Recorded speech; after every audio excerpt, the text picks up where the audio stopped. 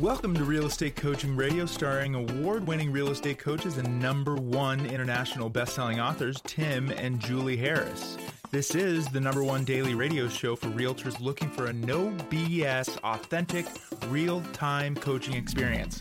What's really working in today's market, how to generate more leads, make more money, and have more time for what you love in your life. And now your hosts, Tim and Julie Harris. Welcome back. This week we're going to be answering the question, is there going to be a housing crash? And let me clear the air by really making it clear to all of you that the reason that there's so much uncertainty about what's going to happen next in the economy and the housing market in particular is because we've never experienced anything like this before. There are a lot of people, most people, that try to say it's just like last time or the time before that or the time before that.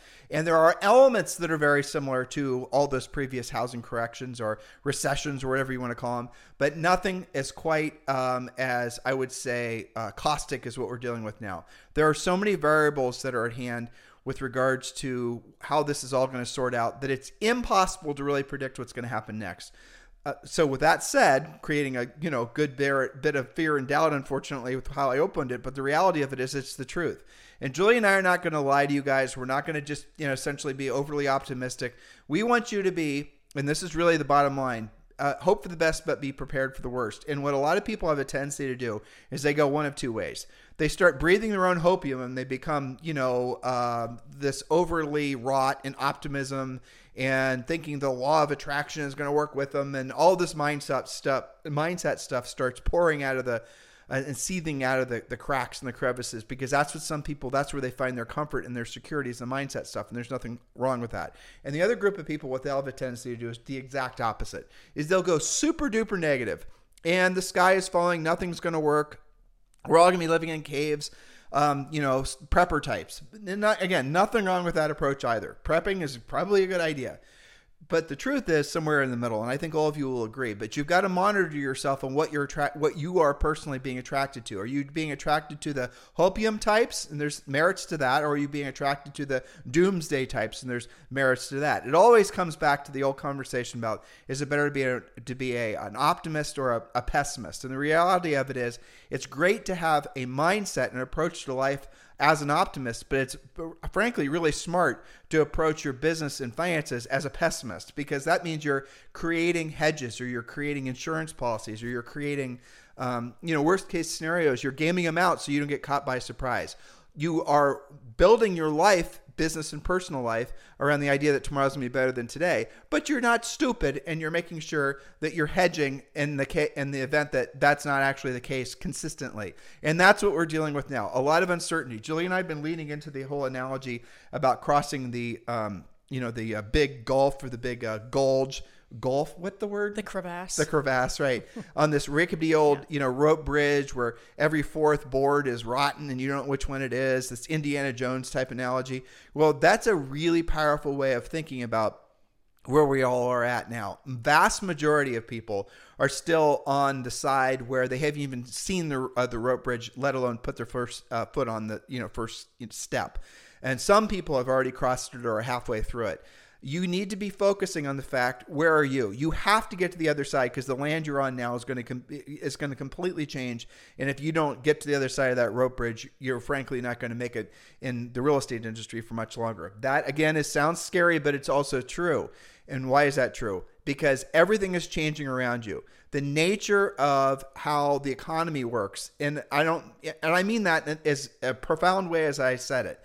The nature of how money works, the nature of how debt works, of being able to obtain a mortgage, the nature of home ownership, the nature of just everything. Everything is profoundly changing at a rate, frankly, in my 52 years, I've never seen before. And I think most of you are right in that same zone as Julie and I, age-wise, and you've never seen it either.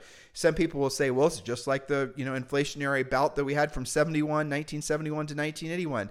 Well, it's similar, but let's talk about how that ended briefly. It ended with interest rates on mortgages being 20%, okay? 20%. And now people are bemoaning interest rates of 6%. Inflation right now is at 9%. And the real inflation rate, many believe, is also closer to 18%. If you can borrow a mortgage right now at 6% with inflation at 9%, you absolutely should do it. And we're going to talk about all these reasons why there's not going to be a housing crash.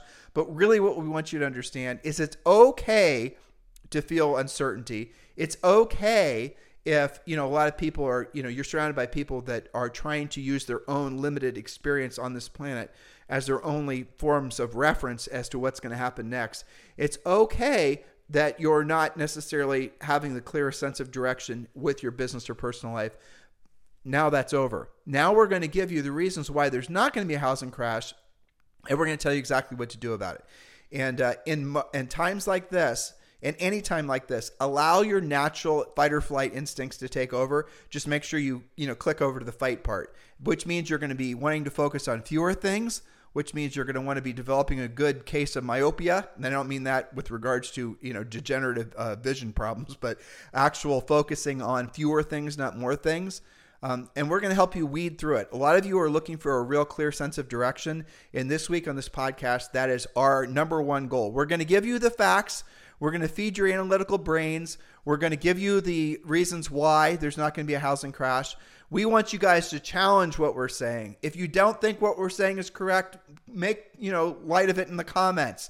Let's have a real conversation and let's really work through this together. Because the truth is, and this is how we really feel, okay, this is the optimistic part, is we really feel there's never been a better time to be in the real estate industry. We feel that especially if you're a new agent or if you're a grizzled agent who's willing to load in new operating system software, new knowledge bases, you can do so incredibly well because of this market. Why? Because there is so much fear, because there is so much lack of direction, because there is so much doubt. It's in times like this that the greatest advancements in humanity always happen. These, people, the greatest fortunes of humanity, greatest fortunes of men and women have always been made during the greatest times of change. And whether you know it or not, guess what, guys? We're in one of those times now. Yeah, so after you hear all of the facts, we're all surrounded by the uncertainty. So we're going to give you the drilled down, heavily researched facts up to the minute here. After you hear those facts, the prevailing thoughts that you're going to have will then become confidence, direction, and a sense of purpose. Your purpose is to be of service to others as a real estate professional. Your role is to be of service to those who need to buy or sell a home. Might surprise them that even when rates were 20%, which is dramatically more than the 6% many are bemoaning now, guess what? People still bought and sold houses. That is such a stupid, simple, brilliant, awesome point, because people don't realize that people buy real estate no matter what, right? Yeah. Why, guys? Because you have to live in a house. You have to live someplace unless you're homeless, well, obviously that's a different conversation. Everybody needs to live in a house, whether they're renting or they're buying. So you are smart enough and are smart enough to actually be selling something that it's not an involuntary, it's not a voluntary expense. Like, for example, going out to a movie or going out to a restaurant or buying a new car. This is what we would call a required absolute. It's like toilet paper. It's a life necessity. It's a life necessity. Gotta live somewhere. You have to have water and food, and you have to have shoes on your feet. A roof over your head. A roof over your head. So you happen to be selling something, and I know this is going to rattle the cages of a lot of people, that is recession-proof, because you're selling something that everybody's going to need. And the smart people are buying now before prices and interest rates go even higher. Because guess what? And I don't want to. Julie worked for 2 days on these points, so I don't want to step on too many of them. But interest rates are going higher, and guess what also? Home prices are going higher. So the best time to buy was a year ago, but the better time to buy is now. So Julie, let's just get to our first point. Okay, so we'll do the points and then we'll make sure that we're clarifying why these points are so important. Point number one, about 10% of all mortgages are adjustable rate mortgages. Those are known as ARMs, adjustable rate mortgage. Not like during the great housing crash. Fewer than 1% of sales in 2022 so far have been distressed. Those would be short sales or foreclosures, according to the National Association of Realtors. Fewer than 1%. And that's actually a historic low. It has gone down year over year, not up. And by the way, how many of those distressed properties, this will rattle, I don't want to say rattle the cages again, but this will surprise a lot of people. A lot of the properties that were distressed have been in the distressed pipeline for years in some cases. True. There are houses that are still to this day, 15 years after the housing crash, where people are still on some sort of workout or, some sort of a discounted mortgage payment or whatever from COVID, but also from the great housing crash that started in 2007. A lot of those are just now, believe it or not, working their way finally through the whole pipeline. So the point being, Julie's point here is, there is no real tick up in distressed property. And yet, how many of you have been reading headlines on YouTube, getting emails about how there's an enormous spike? An avalanche. Yeah, so enormous spike means that nationwide it went from 800 homes to like 850. And oh my gosh, that has to be, I'm making those numbers up by the way. There has to be some sort of big trend and it's going to go from 850 to 1650 and 1650. It's going to be just like last time. Nope. It just isn't going to happen. And we can talk about the fact that there might be an increase in distressed property once, we do believe there's going to be this inflationary bout is going to become a long-term problem. It already is, frankly. And there will be a downturn in the economy. There already is, frankly. There will be a recession. The Atlanta Fed said we're already in recession. There will be a unemployment issue that is on the horizon. And there might be people that are going to be in situations. You didn't talk about this, did you? Okay, I'm not going to, Julie's giving me the stink eye, so I'm not going to step on her point. Right. So we are going to talk more about this, but guys, stay tuned. All right, point number 2, yes, Julie. well, and let me just add one little thing to number 1 is this also puts to rest all of the people who said, oh my gosh, all of those COVID forbearances are going to hit the fan because we're so far out of that now. And in fact, that did not happen. People did get caught up. They did, get back on their feet and did get those payments going. And that's reflective in this 1%. When that whole COVID thing came out and there was the programs through the SBA for, business owners and there's mortgage forbearances and all the rest of it. You and I actually did the homework on that. We went to the FDIC's website. We read all the paperwork. We actually went and did real homework on this. And this was 2 years ago, or almost 2.5 years ago. And we started saying to everybody that would listen in the real estate industry, even though you don't have to, put your house in forbearance and your mortgage payment in forbearance if you have one, and absolutely apply for an SBA loan. And we got so much shit for that. It wasn't even funny. How dare you tell people not to make their mortgage payment? How dare you tell people to take out an SBA loan when they don't have to? To which Julie and I were saying, hope for the best, be prepared for the worst. Well, because those were major times of uncertainty. People didn't know what was going to happen. And everyone was saying, well, Tim, they were lying. They were using bullshit information to try to scare people into not doing what we are prescribing to them. Oh, you don't want to do a forbearance because that means when you're ready to make payments again, you have to write one lump sum check. They made that up. They pulled that out of their you-know-whats. And we had done the homework. We'd done the research. Julie and I actually called the various government entities, and we knew what the actual, it was regulation, it wasn't a law, said. Everybody else did not do the work, did not do the homework, was essentially telling you guys bad information. I wonder how many agents were hurt because they did not put their houses in forbearance. I wonder how many agents today listening to us right now wish they would have done an SBA loan, considering those were 100% forgiven if you filled out one form, to which we did tell you guys about this 2.5 years ago. And no, it didn't hurt your credit, by the way. And no, it didn't hurt your credit. It didn't get reported. So all this misinformation that was reported back then was complete crap. And we told you guys this is what you should be doing because we wanted you to be prepared for the worst, hope for the best all you want, but you can't live off hopium. You can't breathe hopium. Hopium is something that's going to cause you to not be strategic and making sure you're covering your bets. And that's really what this podcast series is about. Point number 2. Point number 2, 40% of all homes are owned with no loan. Several states in the U.S., I think there's 6 to 8 states that have more than a 50% mortgage-free homeownership rate. Now, why is that important? Well, you can't default on something that doesn't have a loan on it. You know what we don't have on here, which you might. I haven't read all your notes. You might. You probably do. Did you actually check to see how many houses in the United States are owned outright by financial institutions? I might not have that particular. That's a good question. BlackRock. They own, but that's not enough really to meaningfully. But BlackRock right now is the largest owner of single-family homes in the United States. And they're absolutely not selling those. They're going to keep those as long-term rentals. And they're just one of many. Again, this is, you could say, well, that has led to the consternation in the housing supply, and that's true. But point being, they're not defaulting. Point number 3, No, Julie. exactly. Good point. Okay, point number 3. The average mortgage interest rate for homes closed in 2022 so far, even accounting for the higher rates of late, is still less than 4.52%. most of which are 30-year fixed loans. Now, 25% of home sales in May were all cash. That's the most updated that we have. So a quarter of the sales are still all cash.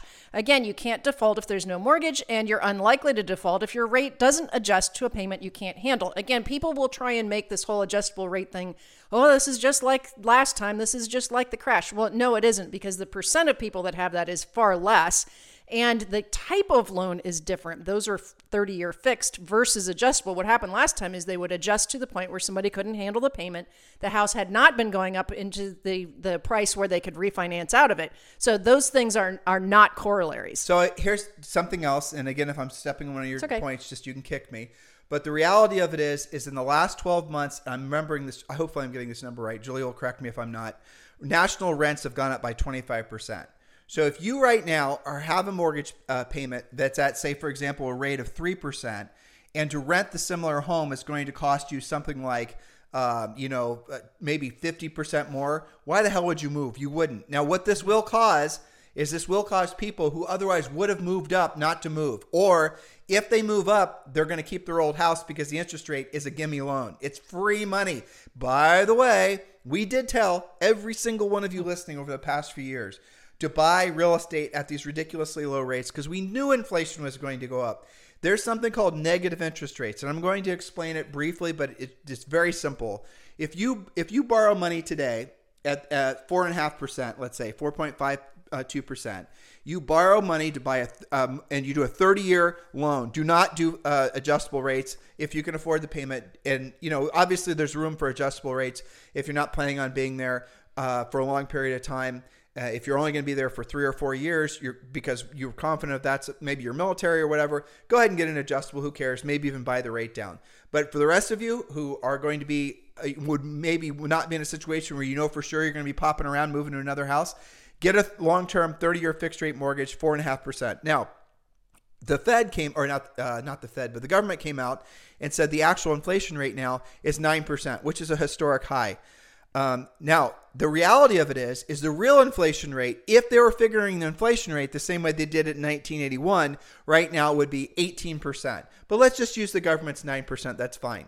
If you can borrow money at 4.5%, and the inflation rate is 9%, that's considered a negative rate by 4.5%. You are actually being paid to take out a loan because the bank is not going to make any money. The servicer's not going to, the servicer will, but this is a bad loan on behalf of the lending institutions because of the inflation rate, but it's great for you. So absolutely positively lock in rates because the inflation rate is essentially bad and it's going to get worse. And you're going to make money because the house is going to inflate. Now, the inflation rate, does that directly correlate to the inflation in real estate? Not necessarily. We're going to talk about what the projected inflation or appreciation rate is for real estate going forward. But really what you're going to find isn't even in worst case scenario, listening to pretty much every economist that you can find, that it's going to essentially the inflation, the appreciation rate is going to cover the cost of the mortgage. So you're living for free versus renting where your rental price is going, or your rental,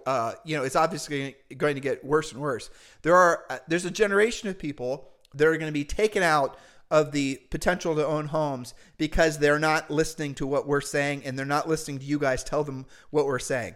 The rates are going to get too high to the point where they can't actually afford, the down payments are going to require, credit overlays are going to go up. All these things are going to change, and there's going to be people that are going to be caught in long-term cycles of being tenants.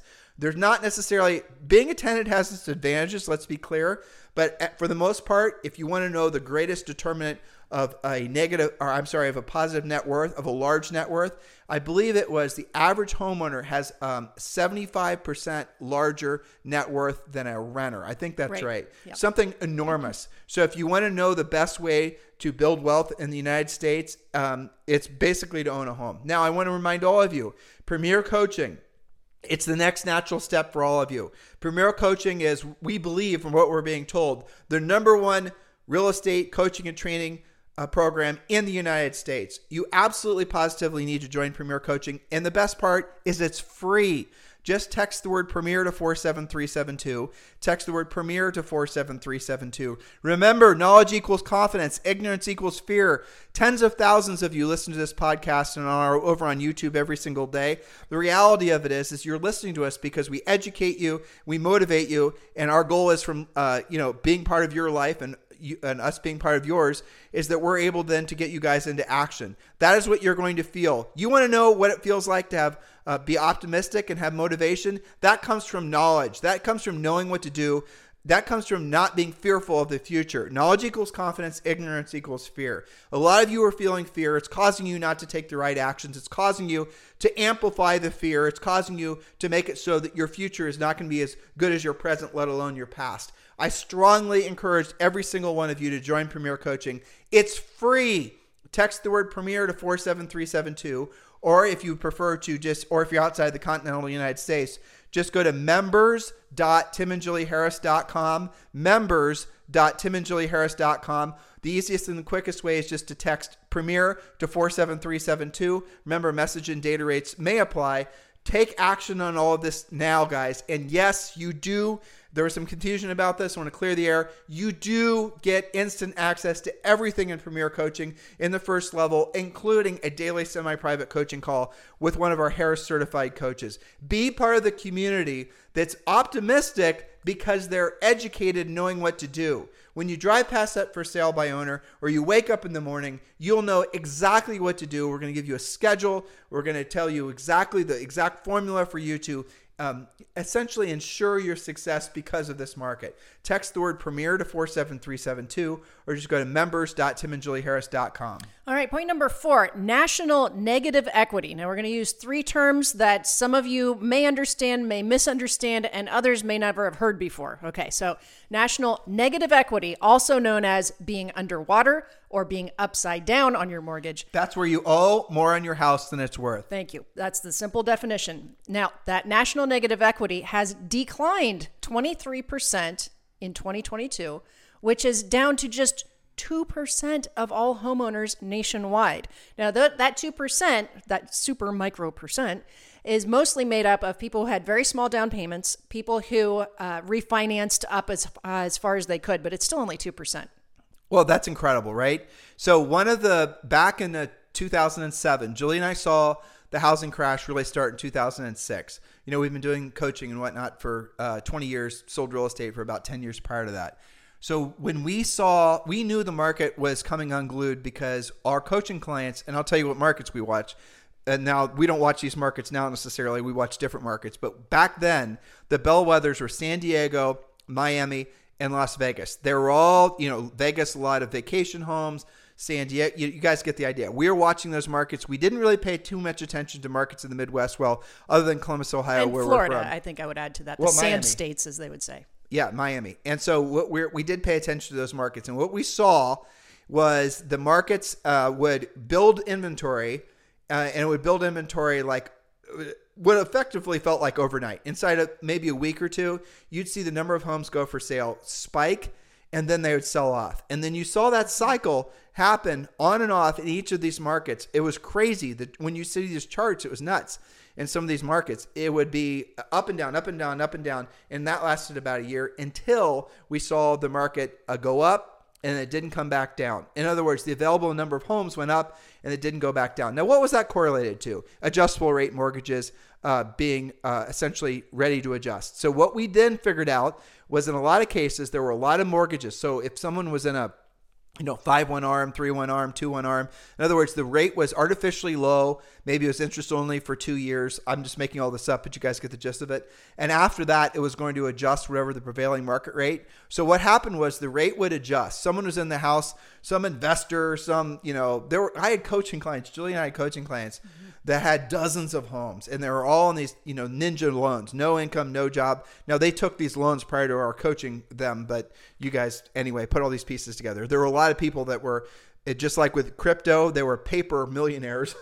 Well, the lending standards were basically non-existent. Ninja stood for no income, job, or assets. And yes, listeners, you could actually get a mortgage with no income, job, or assets. Yeah. There's another one called a no documentation loan. So in other words, people were, quote, qualifying for that rate. and then it would adjust, and then the world found out that they were in no way qualified for that actual payment. They were being put into subprime loans, and that the subprime lenders, like Julie just said, were not giving two hoots about the quality of the loans. They're just wanting to get the loans, and they'd package them off, and they would sell them to the secondary market. We know how all that ended up. But the moral of the story is that there's none of that that's happening now. And what you're going to see is, in a lot of cases, the equity situations that people have in their houses, the quality of the loans that are existing right now. But if there were to be a time where people owed too much, or the mortgage payment, or the mortgage balance was worth what the market value was, that would be a precursor to potentially people not wanting. People choosing to default. Now, if you add to that, as it was back in 2007, the rates adjusting to the point where the mortgage payment was going to be greater than the equivalent rent of a similar house in that exact marketplace, then you were definitely going to trigger defaults. So that's what happened. It wasn't just one thing. People just didn't wake up one day and say, screw it, I'm not going to make the payment on my house anymore. No. Their adjustable rate mortgages matured. They couldn't afford the new payment, or they could afford it. They just choose not to afford it based on the mortgage that it adjusted to. They could have obviously refinanced into another mortgage, but that other rate was probably going to be equally as high. Then they were realizing that the value of their property was not increasing, or in some cases, because they borrowed against that house, or they borrowed, second mortgaged it or whatever, that they owed more on the house than it was worth, and that's what triggered defaults. It was a whole combination of things. Yeah. There wasn't a real big spike in unemployment. There wasn't a big spike in any of these things. It was a lot of really, really risky lending that's what caused all of it at the end of the day. And then as soon as the dominoes started to fall, they just kept falling, and it just built up negative momentum, and it really built up fast. When Julie's giving you all these statistics from these different markets, that's the reason. Those are the numbers we pay attention to. We want to know exactly what's happening. If we see something pop up by 0.1%, well, maybe that's no big deal. But if we see that happen 2 or 3 months in a row, that's probably an early indicator that something's going to happen. We're seeing none of that in a meaningful way happening for any reason in any of the markets we pay attention to, anywhere in the country, that would lead us to believe there was going to be any sort of precipitous drop in housing prices. And let's round the bend for today. Okay. But I'll tell you this. This is the other thing. I doubt this is a point. I'll give you guys this is more of an opinion than it is a fact, right? So I'm bloviating now, so be prepared. The probability that even if there were to be some sort of huge, terrible, recession, lots and lots of layoffs, people are all over the place, worst case scenario, worse than even the biggest doomsday, people selling the biggest, the horrible nightmare scenarios out there, the worst than they can even imagine, okay? Do you really think the government's going to allow the banks, the servicers rather, to start doing wholesale defaults or wholesale foreclosures on people's homes? Zero chance. There is zero chance that there would be any kind of meaningful foreclosure process that will ever start again in a large scale. Why? Most, if not all, the mortgages nowadays that are qualifying loans, and the qualifying loan amount is really huge right now. What is it, Julie? 800,000 in some markets? Different by state, but yeah, it's gone way up. I actually think it's 1 million in some markets. It is. Right. Yeah. So the government basically controls all those loans. And I don't care if it's a Republican or a Democrat, a liberal or a conservative, whatever you want to call them, whoever's the president, nobody is going to say, okay, now it's time for us to start foreclosing on people's houses. Lickety split. Here we go. Let's start sending out defaults. Nobody's going to do that. So even in the scenario, you want proof? Here's the proof. COVID. That's your proof. What happened during COVID? The government said, okay, we're going to come out with this national forbearance program. You have to fill out one form. You have to say that you were affected by COVID. You have to give us no more information than that. You didn't have to prove or validate anything you are going to say. And then your lender is going to have to, not a choice by Mr. Lender, give you a 12-month deferment or more on your mortgage payment. And yes, the unpaid balance is going to go on the unpaid payments are going to go on the balance of the loan, but there's going to be no hits to credit. There's going to be no adverse reason, nothing whatsoever. In other words, there are going to be programs in place. They probably already are. They're just not official. Sure. That if you are running into hardship, you call up your servicer, your loan is basically controlled by the government, and they're going to have okay, no problem. So you want to go without making your payment for 6 months or 12 months. I bet right now, listeners, if you were to call up your lender right now, off one call and signing one form, you probably could go without making your payment for 12 months, have no adverse effect on your credit. I'm not telling you to do that.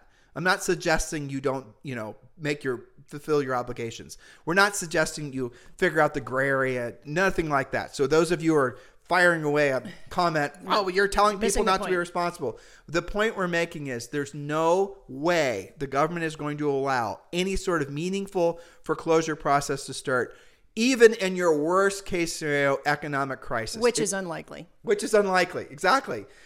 Julie and I are friends with Peter Schiff, and Peter Schiff, he's who we go to feel, basically get a counterbalance to our optimism, right? Yeah. So we just listen to Peter, talk to Peter, he's our neighbor, and we'll ask him conversations about this, the other. And generally speaking, he's going to give us a real dose of a counterbalance to our natural optimistic nature. And even in his scenarios, there might be regionalized recessions or regionalized layoffs or industry-specific problems, but nothing nationwide. So listeners, here's the bottom line. You need to get your heads on straight. You need to realize that you are in the right place at the right time. Now you got to get your skills in order so you can be of service to others. The opportunity to be of service to others, the opportunity to seize market share, the opportunity to, frankly, we are, like it or not, capitalists, to make money has probably never been better than now. So what are you doing about it? What are you going to do about it? Do you feel educated? I know you do, because Julie does a great job with these outlines. Do you feel motivated? You better, because that's the point of really great education. Now get into action. Share these notes with other real estate practitioners. Share these notes with your potential buyers or sellers. Let them know why they do not want to fence sit. Let them know why this is now going to be probably one of the last best times for them to buy a house. And get into action. And there's going to be sellers. They're going to say, well, you know what? I was going to wait for prices to adjust or whatever, but you need to say to them, Mr. Seller, listen, put your house for sale now. This is an opportunity for you to lock in a long-term interest rate. And Mr. Seller, even if houses don't appreciate by 20% in the next 12 months, and they only appreciate by 3 to 5%, you'll have locked in a low interest rate today on your mortgage, assuming they're taking one. And you're going to be you'll end up spending a lot less money over time on the interest on that loan versus what you maybe would have saved if maybe prices had fallen by 1%, which we don't even think they will. You guys get the point? Oh, and that's another little good closing thought. Mm-hmm. When you hear some of these doomsday shecklers passing along the idea that prices are falling, prices are not falling. That's a lie. The appreciation, the inflation on homes is not what it's been. So over the last 12 months, what's it been? 20%? 20%, even more in some markets. Okay, yeah. And I know Julie's going to give me the stink eye when I say this, but let's say next year and the year after that, it's only 5%. Now, so what they're saying is, oh my God, prices are falling, or there's some sort of real estate, this, the other thing. That's not true. All that's happening is the inflation. This is all projected, by the way, and these guys could be wrong. It actually could be 20%. What I'm saying, listen to what I just said. A lot of people are saying inflation or appreciation is only going to be 3 to 5% or 6% in some markets going forward. They could be wrong. It could be 20%. It could be more. Who knows, right? But here's the bottom line, guys. They're telling, a lot of these headlines are leading you to believe that prices are falling because the rate of inflation or appreciation isn't what it's been over the last 12 months. Well, so let's clarify that, right? There is a difference between not appreciating at an outrageous percentage month over month versus depreciation. It Correct. is not the same thing, right? So, and yes, there is a statistic that last month, 25% of all active listings did have a price improvement. That is true. That is not the same as prices falling. That just means that they're being priced more accurately to, measure up with what the actual appreciation is. Okay. Now, and you're right that some of these prognostications are going to come out to be kind of a mixture. So take, for example, this is a future point, but a lot of economists are predicting the overall home price appreciation or inflation, whatever you want to call it, for 2022 is going to be somewhere between 11 and 13%. Okay, well, which already is still historically outrageously high. However, that doesn't make a lot of sense when you take into consideration that the first quarter and a half was on average over 20% That's already insane. year over year. So I think Personally- it's going to end up like maybe 15 or so. Personally, having spent a lot of time, I'm going to ask you okay, you just answered my question, right? Yeah. So we don't believe that what a lot of these people, so a lot of the people that are predicting that the inflation or the appreciation on real estate is going to be single digits, they're politically minded. In other words, their motive, they have an agenda. And the agenda is the inflation rate is not increasing. The inflation rate is decreasing because that does favor the political. There's political alliances that they're trying to essentially be in service to. Okay, be very clear about that. So when you hear these people saying inflation is falling, when you hear these people saying appreciation or inflation on real estate is going to level off, I have this simple, very basic question for you that you will then be able to cut through all the Mickey Mouse that's out there. Is your personal inflation rate falling?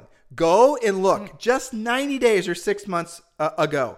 Go look to see what you were. Let's assume you were spending all your personal expenses were going through an American Express card or whatever it is. Go and look to see how much you are paying for food. Go to look to see how much you are paying for everything.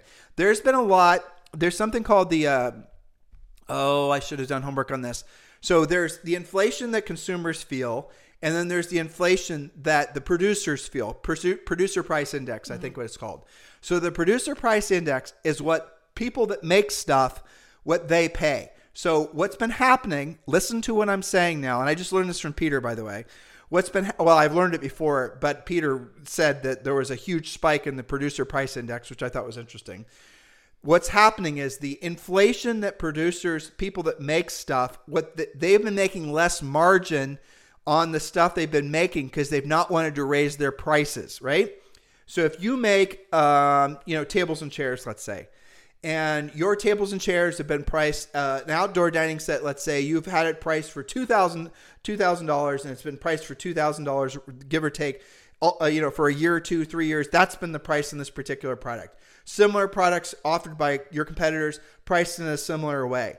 But your actual price that you pay to buy the materials to make said product is increasing by, guess what, 20%. The actual labor amount that you're paying to pay people to assemble such things has increased by, guess what, 20%. The actual electricity, the amount of money you have to pay the truckers to ship things, the actual trucks, everything has gone up. Except you haven't raised your prices. So what we're going to see is another increase in prices in a dramatic way on consumer staples.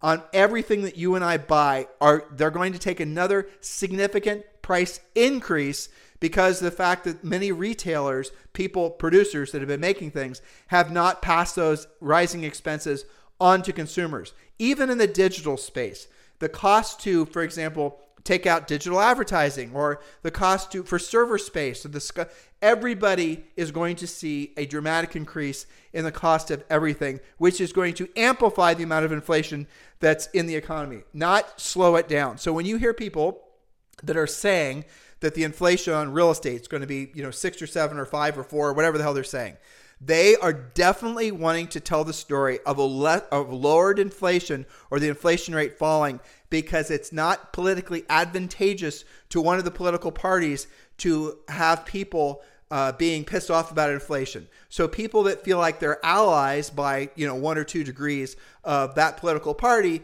are going to talk stories about the inflation rate being leveling off or if not decreasing. Okay, that's all propaganda. Now, I want to also say that it's also propaganda on the other side.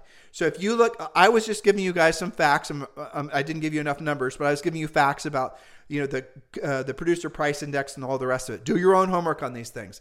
But you could argue that, well, Tim, you're just essentially being the drum of the other political side who's being given an advantage because of the fact that the inflation rate's high and it makes the existing, you guys get the point. So you could argue these both sides. That's the reason that it's really important so you don't get sucked into somebody's propagandized